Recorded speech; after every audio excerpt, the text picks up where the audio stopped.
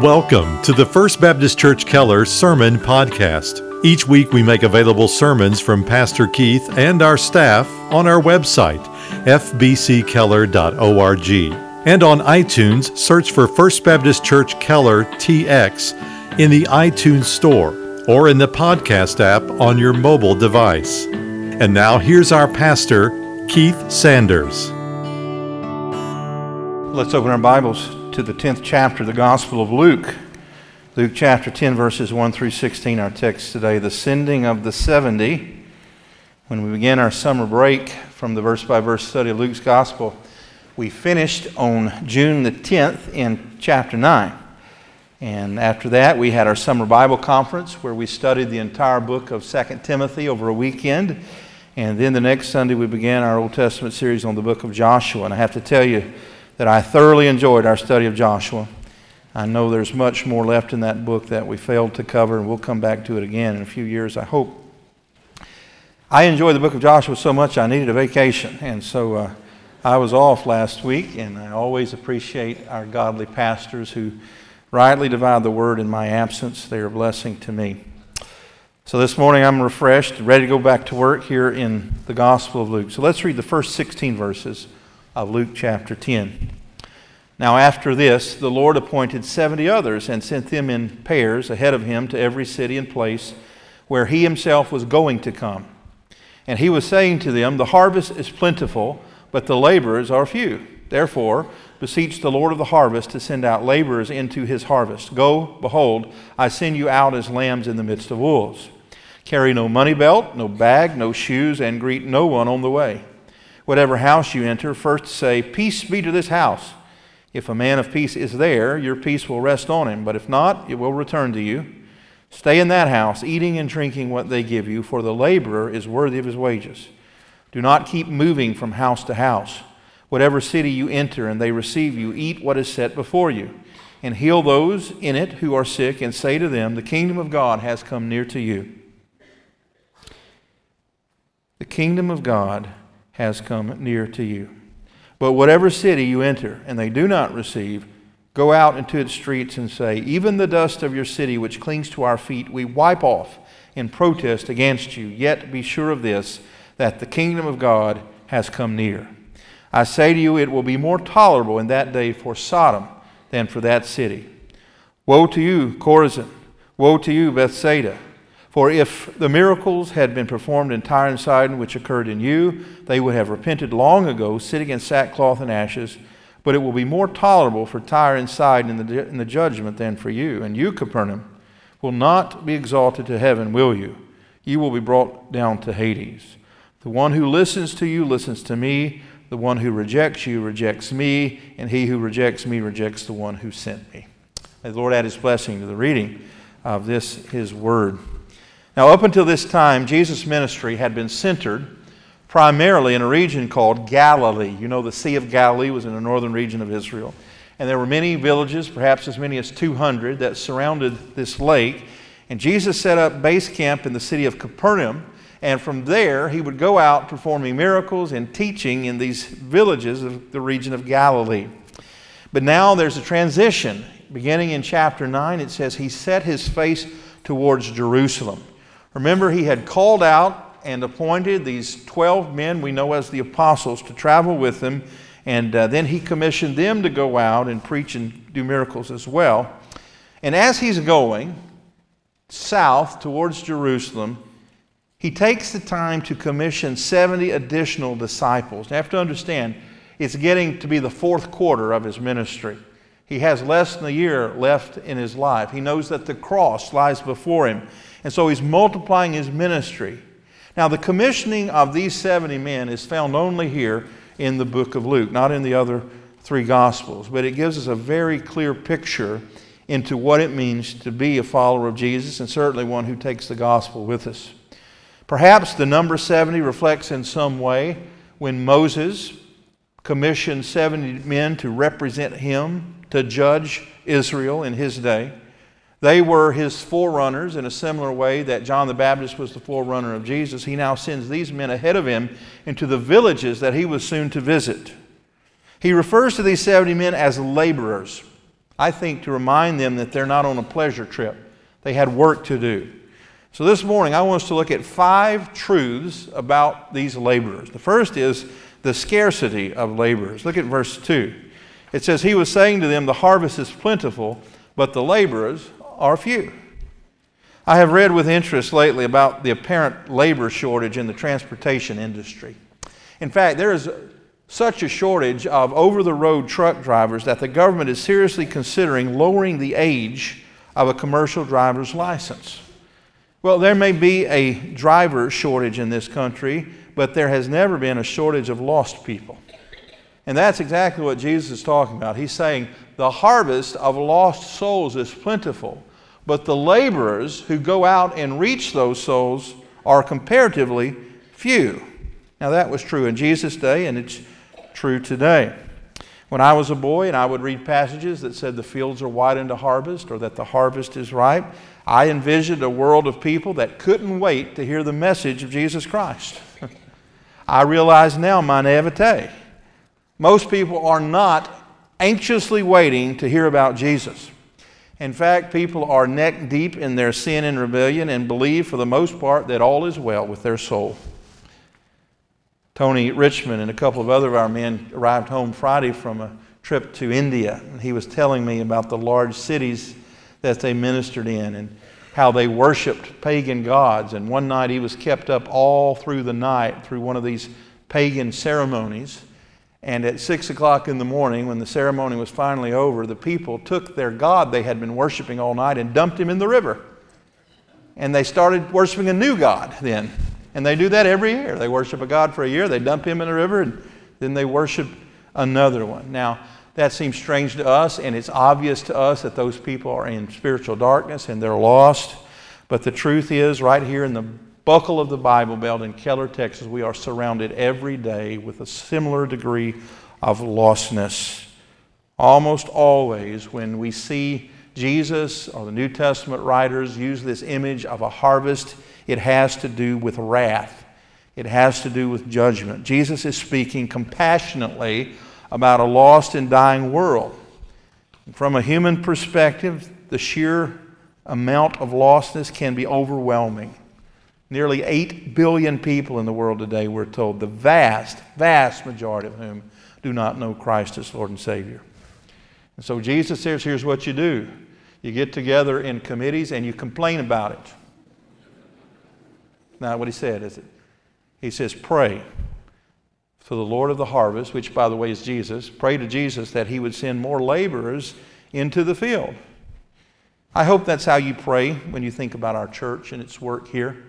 We certainly have room for others to come be a part of our fellowship here. We certainly ought to first and foremost be evangelizing in our own homes, in our own schools, and on our own street. But beyond that, we are praying that God would use this church as a launching pad to send out laborers all over the world. This past couple of weeks, we had the privilege of observing an ordination service over in our sister church, our Mission Church Foundation, in which a young man in his 20s, Mike Samuel, was commissioned to go out and preach the gospel out in Western Oregon. And what a joy that is to see in every generation the Lord raising up these laborers to send them out into the field. And yet we know that we will always be outnumbered. There will always be many more lost people than saved people. Jesus said it this way, the gate is small and narrow the way that leads to heaven, and few there be that find it. And yet in God's sovereignty, we know that the only way that any will find that small gate and narrow way is through the evangelistic efforts of God's people. God has ordained it to be so. Now, the second thing we see about laborers, not only are they scarce or few, they are vulnerable. Verse 3 tells us the vulnerability of the laborers. Look at it. Jesus says, go, behold, I send you out as lambs in the midst of wolves. Can you imagine someone sending you on a mission and go, by the way, they're going to tear you up. You haven't a chance. You are comparatively a lamb going up against the wolves. And that's really what we are in the world. He understood, and he was always open and honest about it. Jesus never did the bait and switch that we hear so much called evangelism today. Come to Jesus and he's going to make your life better. Are you lonely? Is your life unfulfilled? Try Jesus. That is not the gospel. Jesus said if you come to Him, you have to take up your cross daily and follow Him. And He instructs everyone who would be followers of Him to count the cost. And the cost is high. He said, I'm sending you as a sheep to the wolves. They would face hostility and danger. Nothing could be more vulnerable than a sheep before wolves. A sheep doesn't have sharp claws. He can't fight back. Can't run very fast. He's got these short little stubby legs. And he doesn't have any armor. He's covered in soft wool. He has no defense mechanisms to speak of. And so he must depend on his shepherd. And that's the way the Lord intended. He doesn't call us out to practice self-defense against a lost and dying world. He calls us out to be harmless as doves and yet wise as serpents. That is, we're not to be naive. We know intellectually and in every other way that we are in the minority and most people are going to be hostile to the things we have to say. But unfortunately, so many Christians I know get it just backwards. Rather than being harmless as doves and wise as serpents, they have a bird brain and they're mean as a snake. And that's not the way it's intended to be. See, the world has always been hostile to God's messengers. That's why we're not to return evil for good. That's why Paul reminded us that this battle, which is a battle, it's a spiritual one. The armor that he gives us is spiritual rather than literal. Our battle is not against flesh and blood, but against principalities and powers. It's won through prayer. Jesus rebuked two of his closest disciples, James and John, who didn't quite get this. Remember, as they were traveling, this Samaritan village was not hospitable to Jesus, and they said, Lord, do you want us at this time to call down fire from heaven? Wipe them off the planet? And Jesus didn't say, well, thank you all for thinking about me. He rebuked them and said, you do not know what kind of spirit you are of. Jesus said he came to seek and to save the lost. And if you think it sounds unfair that Jesus sends us out as vulnerable sheep into a sea of wolves, Jesus said it this way, the servant is not better than the master. Jesus was met with hostility. Jesus was met with misunderstanding and slander, and so we can expect the same. That's what it means to be a laborer in the field. Thirdly, we do know that there are provisions for the laborers. I firmly believe that those the Lord calls, He provides for their needs. How does He do that? Well, probably not in the way that these men suspected. Look at verse 4. He says, carry no money belt, no bag, no shoes, and greet no one on the way. Whatever house you enter, first say, peace be to the house. If a man of peace is there, your peace will rest on him, but if not, it will return to you. Stay in that house, eating and drinking what they give you, for the laborer is worthy of his wages. Do not keep moving from house to house. Whatever city you enter and they receive you, eat what is set before you. Now, that series of verses that I read in rapid-fire fashion was for that purpose, for you to see the urgency that's at play here. He's saying you don't have time to take your time and settle down, formulate a long-term strategy. He says you're to travel light. You're on a temporary mission. No money belt. That is, you're not going to be there long enough to have to make investments. Don't even take a bag. That is, just the clothes on your back. He says don't even take shoes with you. Now, he's not saying don't wear shoes. He's saying don't take a second pair. You're there to make a statement, but it's not a fashion statement. You're there with an urgent message from your king. All of this was to indicate the urgency of the message to their listener. There's no time to waste. The kingdom of heaven is at hand. And then he says, don't even take the time to greet another person on the way. Now, those of us who grew up in the South have a hard time with that. Don't greet another person in the way. We're taught to take your time and be hospitable, to wave at strangers when you pass them in the car.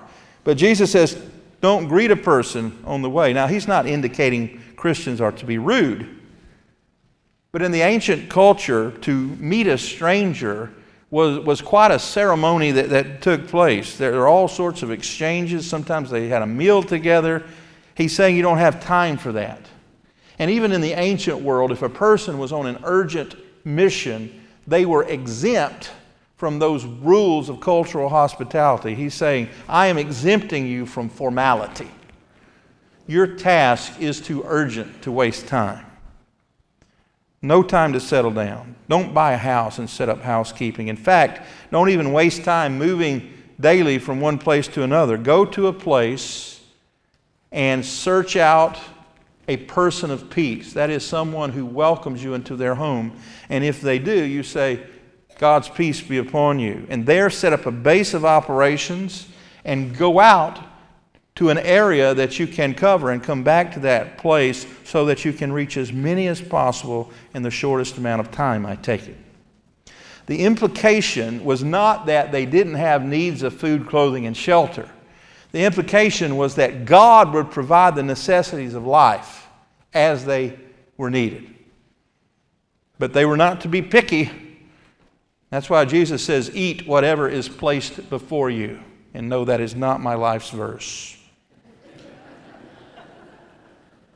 This is a passage of Scripture, though, that informed me in some decisions that I made early in my pastorate here, that our church should not be in the business of fundraisers.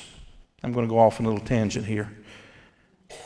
Jesus seems to be indicating that those who receive the message of salvation with joy will be so grateful for it that they will gladly support the mission financially.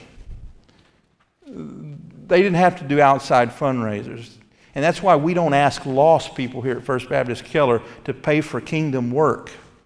The work and ministry of the church is funded and should be through the gracious giving of thankful people who've been born again. Now that's a sermon for another day. We'll come back to that. So we're talking about laborers. The fourth thing about these laborers, and I think the most important thing, is their message. The most important thing about Christians has never been Christians. It's the message of Christ, isn't it? Look at verse 9. He says, heal those in the house who are sick and say to them, the kingdom of God has come near to you. That's their message. The kingdom is here. And like with the 12 apostles, Jesus has entrusted these 70 men with miracle power. But the miracles were not ends unto themselves. Just as the miracles that Jesus performed, the giving sight to the blind and walking on water and even raising the dead, were not ends unto themselves, but were to glorify the Father and verify the veracity of His truth claims. So, such it was with the miracle power and authority that He gave these 70 men. And yet, Jesus knew the hearts of men that one miracle was never enough to satisfy. Jesus fed 5,000, they want Him to feed 10,000. He raised one from the dead, why not a dozen? They always wanted another sign. Give us a sign, to the point that Jesus says, this generation seeks for a sign, but the only sign they will be given is the sign of Jonah, who was 3 days in the belly of the whale. Jesus was through giving signs. And I say that to say this: the message has always been more important than the miracles. And we live in a world today where people, just like the people of Jesus' day, want a sign. They're wanting some sort of supernatural manifestation rather than to simply obey the crystal clear teaching of the Word. The Word is often set aside as less important, or relevant is the key word today, than some spiritual manifestation. Not what the Scripture teaches. The Scripture teaches that the message is subordinate, that the miracle is subordinate to the message. That was the message of John the Baptist when he went out preaching. He says, the kingdom of heaven is at hand. That's the message. Repent, he says. It's right here upon you. See, the Jewish people were looking for a Savior, a Redeemer, their Messiah. And the message was and is that Jesus is that Redeemer. He is the Savior. He is the Messiah. And He's here. They are saying, in effect, He's right behind us. Like John the Baptist, these 70 were forerunners of Jesus, going out to the villages that He would soon enter and saying, get ready, the King is coming. Don't miss it. Now, of course, even as Jesus was commissioning these men, He knew, because He's God after all, that not everyone would believe their message, just as not nearly everyone believed him when he preached the message. But he also knows in his sovereignty that some will. Therefore, he entrusts these 70 with incredible authority. These men are, in effect, speaking for the King of glory. That's an amazing thought. But you know the Scripture says of Christians today that we are ambassadors for Christ.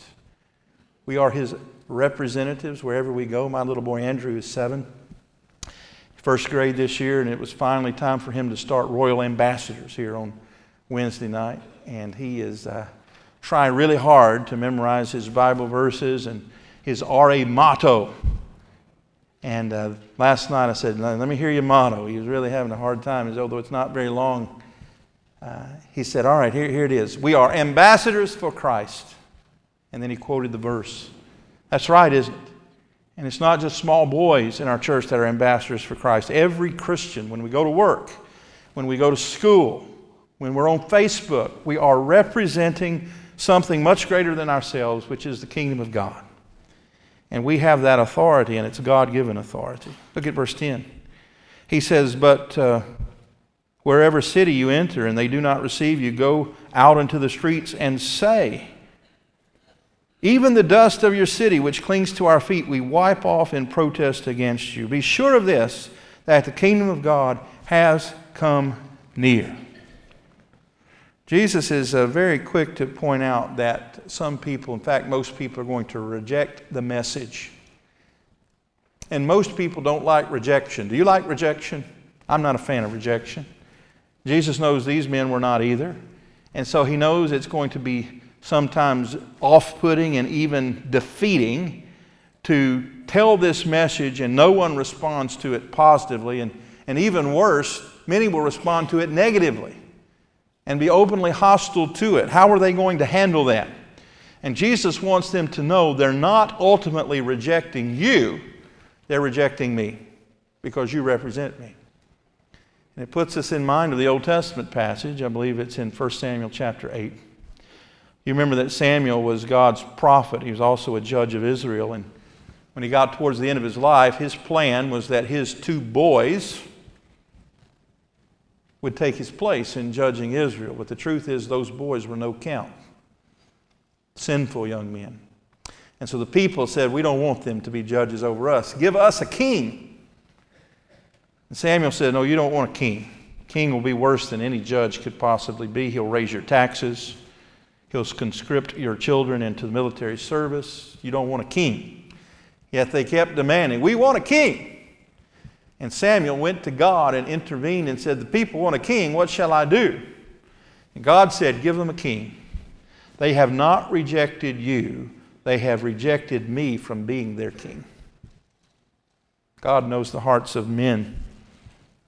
It's not you that they're rejecting, it's the message that you bring. That men and women are sinners and need a Savior. It's not a popular thing to say. It wasn't popular in the Old Testament, it wasn't popular in Jesus' day, and it's not popular today. He says, but you just speak the truth. You know, that's about 90% of the counseling that I do. Somebody asked me the other day, what do you say in counseling sessions? I said, well, it usually goes something like this. Someone will come to me with a problem, and I'll open the Bible and I'll say, what are you doing wrong? And they'll tell me, here's what I'm doing wrong. And I'll say, quit it. That's profound, isn't it? That's almost all I do in counseling. Find what you're doing wrong and stop it. And here is another example of that. These people didn't want to hear this truth because it was too simple. Stop sinning. Turn to Jesus. Repent. In fact, he's telling them once you have said that truth, it's not up to you whether or not they receive it. Isn't that freeing to know you can't save anybody? Our job is just to tell the truth. And he says, and if they reject that truth, here's what you do. You go take your sandals. That's how I know he was talking about a second pair of sandals earlier. And you shake the dust out and say, this is a witness against you. Because every Jewish person knew that the custom was when you left the Holy Land, the nation of Israel, and you had to travel into Gentile territory to conduct business, you wouldn't want to pick up the soil from the Gentile countries and bring it back into the Holy Land, so you stopped at the border and you cleaned off your shoes so that you wouldn't defile the Holy Land. And the picture is crystal clear. Because you have rejected Jesus, you have become as bad as the pagans. You're no better than they are. In fact, we know that. Look what he says in verse 13. He pronounces a curse upon them. He said, "Woe to you, Chorazin! Woe to you, Bethsaida!" These were two villages in Judah. "For if the miracles had been performed in Tyre and Sidon, which occurred in you, they would have repented long ago, sitting in sackcloth and ashes. It will be more tolerable for Tyre and Sidon in the day of judgment than you." See, the worst sinners they could think of were the pagans of these cities. In fact, the verse before says, "I say to you, it will be more tolerable in the day of Sodom than for you." Now that was more than they could bear. The Sodomites were the most sinful people they could imagine. Those were the people that God sent fire from heaven to destroy them because they were so wicked. They were the picture in the dictionary next to the word wicked in the minds of these people. And to say you're worse than the Sodomites was something that would cut them to the core. And that's why Jesus chose that terminology. And then he says in verse 16, "The one who listens to you," he's speaking to the 70, "the one who listens to you listens to me, and the one who rejects you rejects me, and he who rejects me rejects the one who sent me." What he's saying is, if you preach the truth and the people don't want to hear it, they have rejected me, the Messiah, and if they reject their Messiah, they have rejected their Father, Jehovah God. That's exactly true. Well, friends, what in the world does this have to say to people living 2,000 years later? I think it has a lot to say. We, as believers today, have the authority to proclaim the good news of salvation by God's grace alone, through faith alone, in Christ alone, to a lost and dying world. Not only do we have the authority, we have the commission. We have the obligation. We have the commandment to do so. But I think here in the words of Jesus, we find some truths about how to do that work that are very important. Number one, when we take the gospel to the nations, we must do so first and foremost compassionately. There is compassion in Jesus' voice when he says, "The harvest is plentiful." That is, the harvest of God's wrath is plentiful, but the laborers who are out there working are few.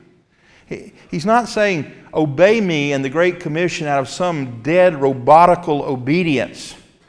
Rather, we as Christians are to have genuine, heartfelt concern for the souls of lost people. Those you go to school with, those you drive beside in traffic, those on your street. How many times we sit in traffic on 635 and bumper to bumper, viewing the people in front of us and to our sides as obstacles to our happiness. If these people would just get out of the way, I could get home. Rather than the reason we are here. Now you think about all the things the Lord calls the church to do. To worship, to fellowship, to praise His name. All worthy things, but all things we can do much better and perfectly in heaven. The one thing that He leaves us here that we can't do in heaven and won't do in heaven is to tell the good news of Jesus to a lost and dying world. There won't be any sin nor sinners in heaven, only the redeemed. So we are here primarily to take the good news. We must do so compassionately. Secondly, we must do so prayerfully. The task is too great. If we try to accomplish this task in our own strength, we will be overwhelmed almost immediately. So he says, pray that the Lord of the harvest would send more laborers. See, we need reinforcements daily, yearly. So I look out week to week on our audience. I remember people that used to sit over here. They're dead. The Lord's called them home. Dear lady used to sit right there. She's gone. No longer here, no longer able to share the good news. But we're here.